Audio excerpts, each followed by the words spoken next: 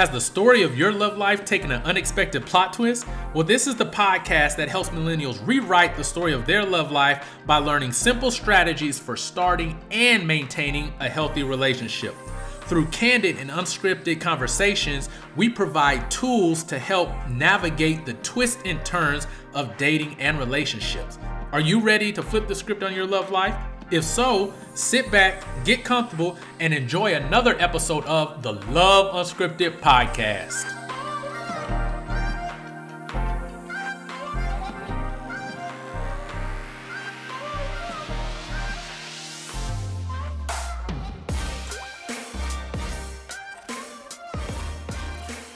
What is up, everybody? Welcome to the Love Unscripted podcast. I'm your host, Joseph Wilson, and I'm joined as always by my esteemed co-host, Dexter J. Tucker. What's going on, fam? How y'all feel? And this is the podcast where we have unscripted conversations with millennials about relationships and dating. So I just want to thank everybody for continuing to rock with us, continuing to follow, continuing to just have these talks that are very meaningful about dating and relationships. So Dexter, how are you doing so far this week? We're about to go into a new week. How are you feeling so far? I feel good, man. Feel good. Work's been pretty good. Can't wait till the next following week to be more productive, but it's been good. How about you? Yeah, I'm doing pretty good. In Tennessee, we have like a cold front come through, so man, we did much too. More chilly than I was expecting. I started pulling out the shorts. I went and pulled the bin out. I was like, I'm trying to pull the shorts out, but it quickly told me it's still sweatpants and hoodie weather. So that's how we're doing here. So if this is your first time listening to us, we just want to welcome you. We're a unscripted podcast where we just have conversations with people our age range about dating and relationships. And we do that because a lot of the information that we have in our own personal, unique circles, we need to be able to get that out and to share it with other people. So last week, we had a really good conversation about being trustworthy. There's a lot of people who have been hurt out here in the dating and relationship scene, and it can be difficult to get back out there and trust again. So episode 82 is actually called Don't Trust Chameleons. If it sounds weird, just go listen to that episode and you'll get the reference. So that's what we talked about, trustworthiness, but we're going to move on to a new episode. We're in a new week, a new day. And we have another great guest who is going to be joining us for this conversation. So let me go ahead and get them in here. All right, sir. So go ahead and introduce yourself for us. What's going on? My name is Jovan J. Palmer, author, entrepreneur, part-time entrepreneur, and full-time employee, social worker by day, entrepreneur by night. I am a coach who I help individuals who have been sexually molested or sexually traumatized heal in relationships. I want you to be able to trust again. I want you to be able to really just release all that suppression. So that's what I do. That's who I am. I also got a clothing line. I am the blessed. So if you look at the Living Single logo, a little spin on it and just put the blessed part because it's a blessing that I made it out of my situation, man. It's a blessing that I'm able to live and tell the truth, and, to really just walk in my truth. So that's where that clothing line stemmed from. That's the meaning from it. It's just, the blessing for me is just not nothing tangible. It's nothing, monetary. It's the blessings that I'm living. I'm a living testimony. Man, that's great. And I'm glad you're here with us. I told you guys I like to have real authentic people, and he has a great story that we're going to get into. But first, let's get to know him a little bit better. So he said in the little pre-meeting that I could ask personal questions, and this has actually made a lot of people nervous. So I'm going to ask it to you anyway. So what are some shows that are on your Netflix playlist? People have asked, have looked at me as if I had asked what is in their photo album on their phone. They have paused. I've seen the deer eyes. I've had to shift and pivot the question. But since you're going to answer, what is on your Netflix playlist? That's hard to answer, not because I don't want to share, but it's more so I don't watch much TV. I don't have much time to watch much TV. I can give you one that's on Hulu. I've been watching Snowfall lately. Hearing that first sight. I don't care if it's on Netflix though. I'm just gonna give you those two for now. It's already been watching. I really don't have much time to watch TV, so that's what I have right now. Okay, Snowfall. That's the show right now. That's my show right now. I'm definitely digging Snowfall. So here's another question: what is something that we did before the pandemic hit that you can't believe we were actually doing? Not washing our hands. Isn't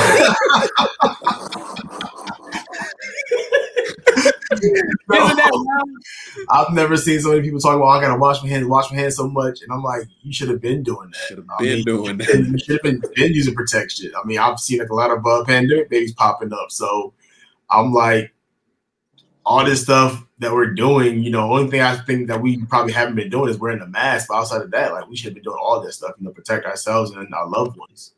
Right. And you know what's funny? So before I started working in the school as a therapist, I did in-home therapy. So I was always with my little hand sanitizer, my wipe. I wasn't touching people's stuff. I wasn't putting my hand in my face. I had my own pens and pencils. I had everything to myself. And so I feel like I was almost prepared for this whole time. Oh, definitely. So here's another thing that a lot of people I get to know a little bit more. So what is your favorite drink? What drink just is like very comforting? You enjoy it. If you had the opportunity to drink it every day for the rest of your life, you probably would. What would that drink be for you? So my sister just got me hip to Starbucks. I've never been a Starbucks fan at all. And this joint's called the Refreshers. Yes. The Refresh. I don't know. It's like when you drink that joint, you just feel refreshed, like for real. Like that joint just hits you, like it's like hit your soul. So yeah, right now the Starbucks Refresher are like my go-tos right now. I don't go often, but like if I'm at Starbucks, that's what I'm getting. Okay.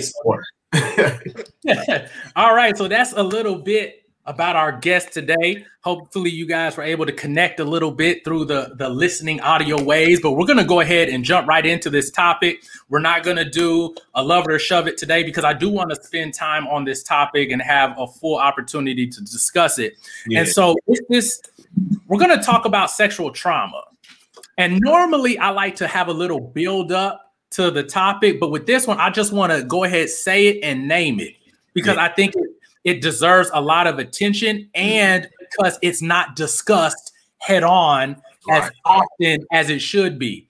As a therapist, I've often encountered people who have experienced sexually traumatic events, but are not able to verbalize it. Or when it happens in families, everyone talks around it and does not say what it is exactly. Yeah. So I wanted to just say, we're talking about sexual trauma. So first question, what would you consider sexual trauma to be? How would you define that?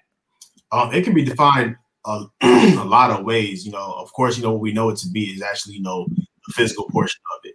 But there's mental sexual trauma. You know, there's, you know, physical sexual trauma. So like for the mental piece, it's just you may have seen something at an early age that you probably something you should have never seen. Like I was introduced to porn at a very early age that I should not have been introduced to. And it led to a porn addiction. I was, you know, molested at the age of 12, like around 12, 11, 12 was like a lot of stuff I was introduced to stuff that I should never been introduced to as a kid.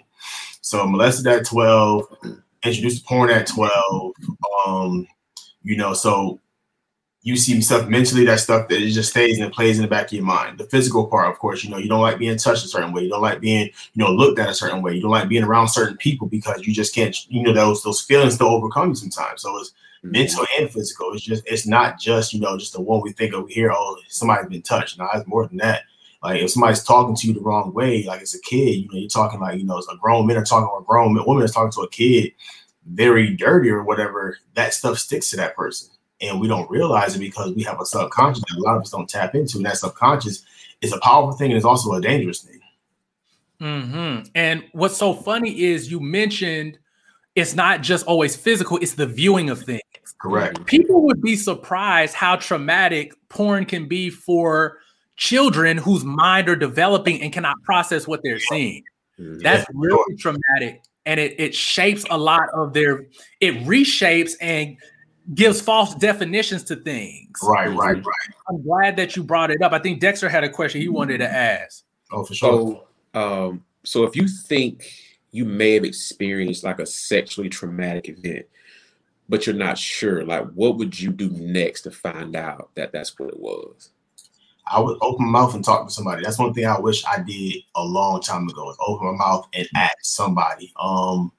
Just so I can get the process started a lot sooner than I did, because I didn't start therapy until 28, 29 years old. Wow. So you think from 12 to 29, you know, you're dealing with so much and you don't understand. Like I said, I was introduced to porn, and, you know, now I had wound up growing into a porn addiction. So I wound up, you know, growing to so many other things that we're going to get into later in the podcast that I just wish I would have had the courage, or somebody just had the courage to ask me, "Yo, are you okay? What's wrong?" Or just saw that one thing that was wrong with me and allow for me to acknowledge that I'm okay. And then let's say, cool, since we're acknowledging what's going on, what's happened, let's start the process now. So as he gets older, there won't be no more, like, you know, he can heal from a younger age, growing to an older age. Mm-hmm. Mm-hmm. Yeah. And so were you going to say something else, Dexter? Yeah, I was going to say, like, so many of us that have been, you know, a victim of sexual trauma, we suppress it in our minds to make it fit, to go about being normal. And we try to suppress it so we can move past it. Like, we know it's not normal. We know it's not okay.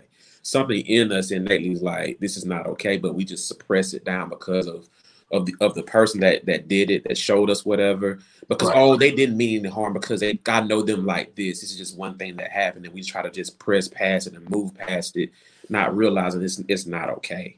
Yeah, it's not okay. Yeah, and that it's such a traumatic experiences overall change your brain structure. Mm-hmm. Like it changes your brain such that it sometimes doesn't view the experience the way it happened. Right. It's almost like it was so bad that your brain tries to create an alternate reality to deal with it so that you can actually be okay. Yeah. And there's so many times where, for instance, I'll be working with a family where the parents will tell me, hey, this is what I walked in on, this happened. But when I talk with the teen or someone else about it, like what actually happened, they're like, no, it didn't happen. No, I don't remember that part. But it was so traumatic that their brain literally can take whole chunks of information out, hide it so that you're not hurt, and create a whole new reality. So if you're out there and you're not sure whether or not you experience some type of sexually traumatic event, that is okay. Mm-hmm. Because you went through such a horrific event, your brain did something that tries to protect you from it. Right, but like you said, there are things that you can do. There are professionals that you can speak with and get in touch with to kind of help you piece through the whole situation. You don't have to do it by yourself. Right. So here's another question I have. So as we get older, like you said, you didn't get to therapy until you're like 28, 29. I'm pretty sure between then you had relationships with people, and in some form or fashion, it may have played a part in how you view relationships, how you deal with other people that you're dating or romantically involved with. So how do you think sexual trauma can impact or affect how we actually view and interact or operate within romantic relationships? Yeah, I'm glad you asked that, because when you're intimate with somebody else on that level and you've experienced a sexual trauma that you haven't dealt with, it leads you to be, at least it's hard for you to just, gain trust, because you don't know exactly what's on the opposite side of that individual that you're dealing with. It may be, you know, the opposite sex or even the same sex. You know, it might be to the point where, like you talked earlier, where it's suppression, where we suppress so much inside. So it's hard for us to express ourselves. Mm-hmm. So for me, it's always, I'm not an emotional person. And that stems from my trauma. Whereas, like, you know, some people think, oh, you're a cold dude. It's not that I'm cold. It's just that I'm working on this thing called expressive emotion, where I learn to express myself and feel okay with expressing myself. So we tend to suppress a lot of stuff. We tend to, you know, sometimes we tend to just express ourselves in a sexual way because that's all we know. Mm.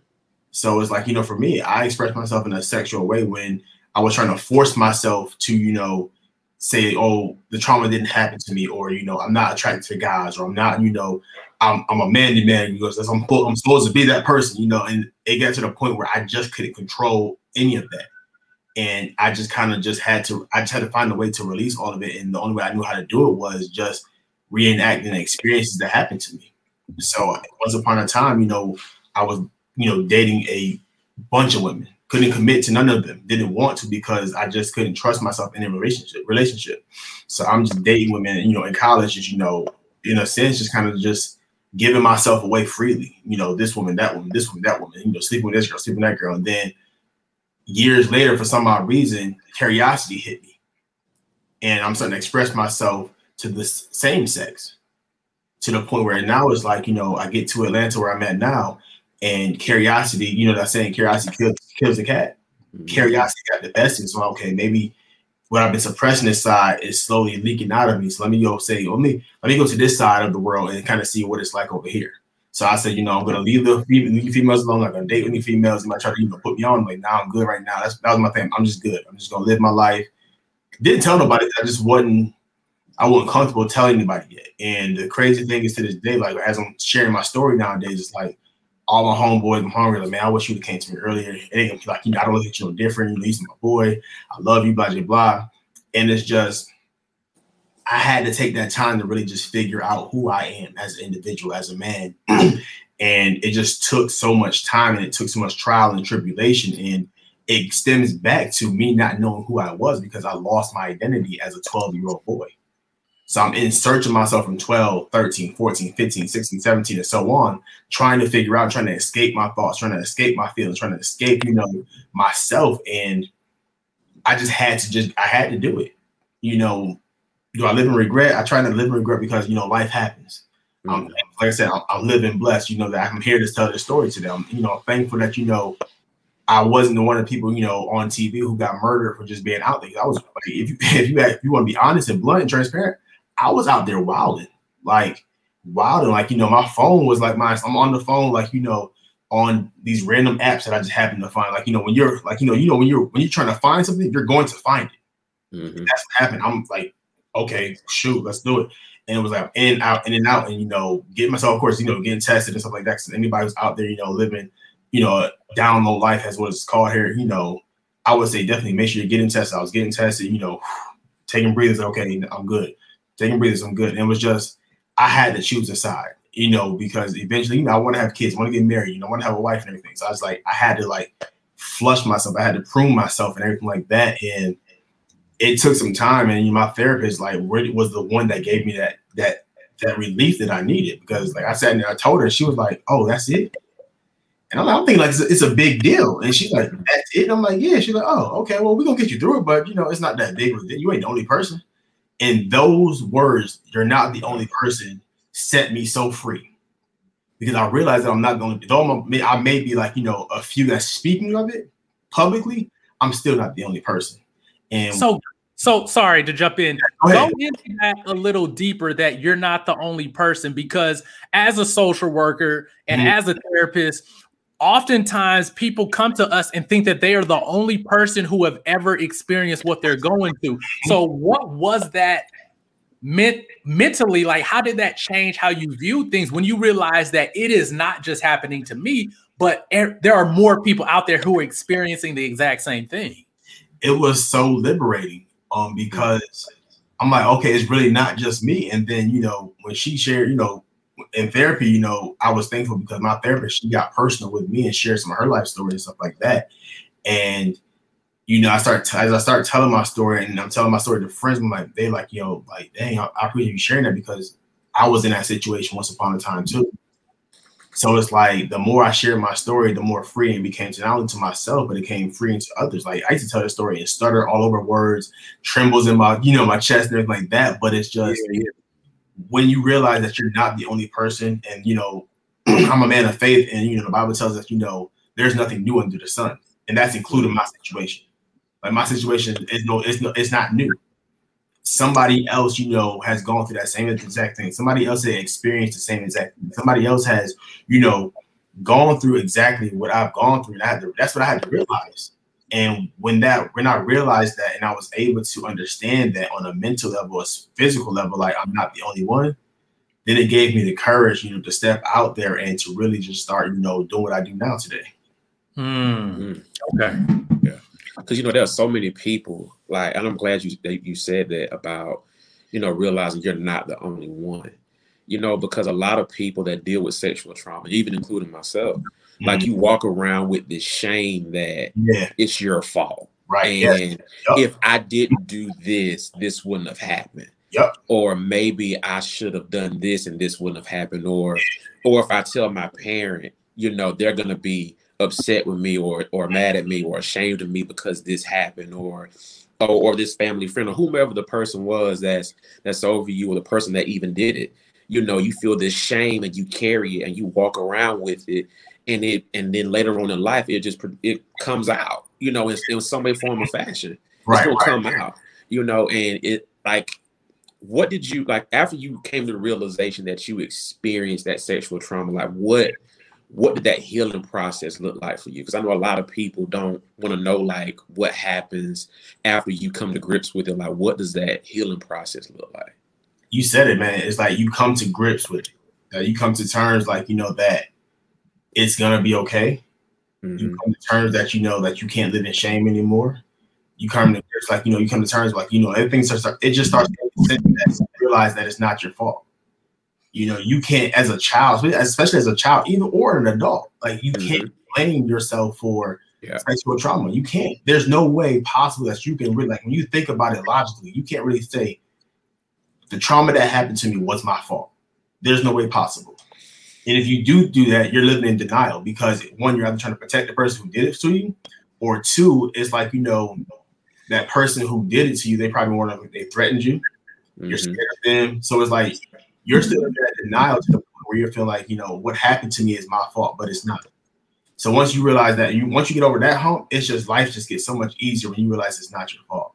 And you realize the experiences that, you know, that kind of shaped you, they were there to pretty much shape you into a stronger being, because, like, I feel like life just has a way of happening in the way it does, where you have to realize that when trauma happens, there's always something behind you that's going to help you carry you through your trauma.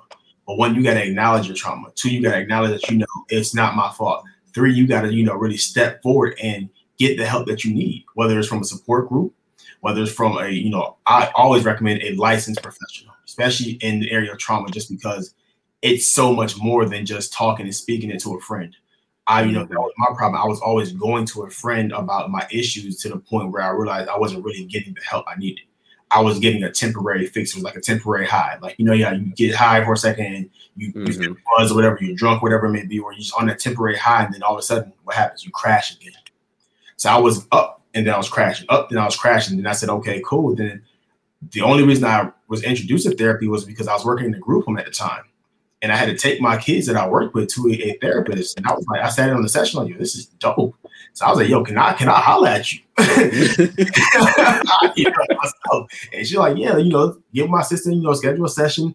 Did that, sat down, you know, the whole typical, I laid on the couch. I wanted the full experience.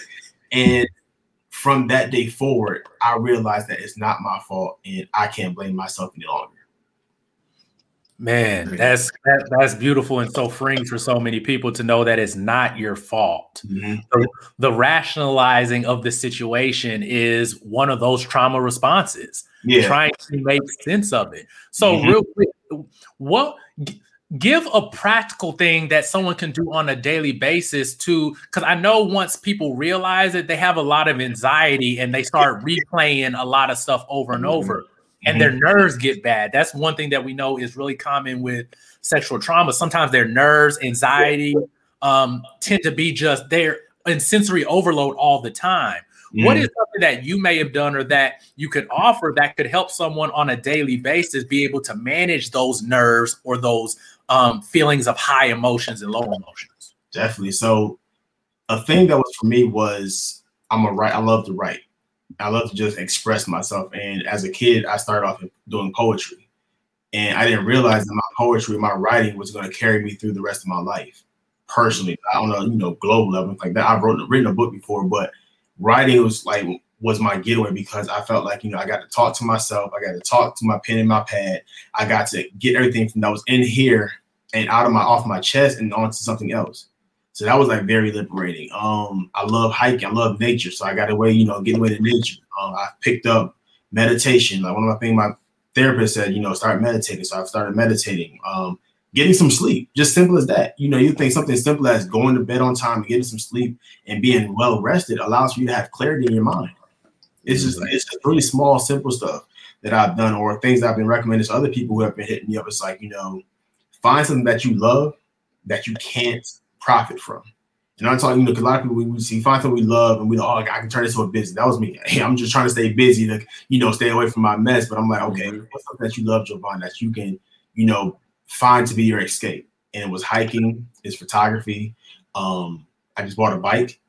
So I start bike riding and stuff like that. So it's just finding the simple things in life that make you happy. If chewing on ice, it's not good for your teeth, but if you like it, do it. If you like to shop, I'm not saying put yourself in a specific budget and buy yourself something nice every now and again. A lot of times I found that people who've been traumatized in any form of fashion, they don't do anything for themselves because they feel that they're not worthy of it. Mm-hmm. So I found my worth. I found, okay, I am worthy to spend a little extra money on myself. I am worthy to, treat myself out to dinner today, whether it's with a friend or by myself. Because I love solo dinners. I love solo dates because it's like I've been learning right now to re-love myself. I'm learning to reshape my destiny. I'm learning to reshape, everything that I've been through and start experiencing life all over again. So it's just writing down what you want to do and just taking action on it and just doing it. Like that's what it is. It's just taking action on the things that you want to do because you've been trapped so much inside. You haven't really had life. You had life taken away from you. So it's like, you've been living in fight or flight your whole life. Fight. So it's like now's the time for you to actually do what you want to do and live the life that you want to live. And the simple things is the one things that got me through. Man, that's great. And in the therapy world, we call that self-care. So we're going to go ahead and jump into our last segment, which is called Flip the Script. And Flip the Script is the segment of the show where our guest provides a simple tool or strategy to better manage or deal with a challenge that we talked about in the episode. So you ready for your question? Yes, sir. Okay, so someone may be out there listening and they may be coming to grips and finally coming to the realization that they have experienced some type of sexual trauma. Mm-hmm. What do you think that they should do to address their trauma and also get support while they're on their healing journey? For sure. So I'm glad you said this because I actually just posted something like this on Instagram today. So I'm going to read off Instagram if that's cool. Cool. So one was challenge your sense of hopelessness. A lot of times we feel hopeless that, we don't challenge it because we feel like I just can't, there's no way possible I can get through this. So if you challenge your sense of hopelessness and you actually push yourself beyond what you think you can get through, life gets better. The second one is, cope with your feelings of guilt and shame. A lot of times we just feel like, I can't deal with the guilt and the shame. Like, for me, when I was living my life of homosexuality, I was so guilty. I was so shameful of it. I felt like, man, people gonna look at me in a different light. And I'm like, once I've started sharing that story, man, it's just like, and people tell me how much they love me, how much they care for me, no matter what I decide, man, I got your back. So when you share that guilt, you share that shame with other people, life gets better. The next one was, prepare for the flashbacks and the memories. They still come to this day. So you got to prepare yourself, what can you do? And a few things that you can do is, all right, cool, I'm going to stop. I'm going to breathe. I'm going to journal. If your therapist, if you have your therapist on speed dial and they allow for that, I'm going to call my therapist and say, hey, I'm having these moments real quick. Or if you have someone, in your corner of your pocket who says, hey, when you ever need anything, call me.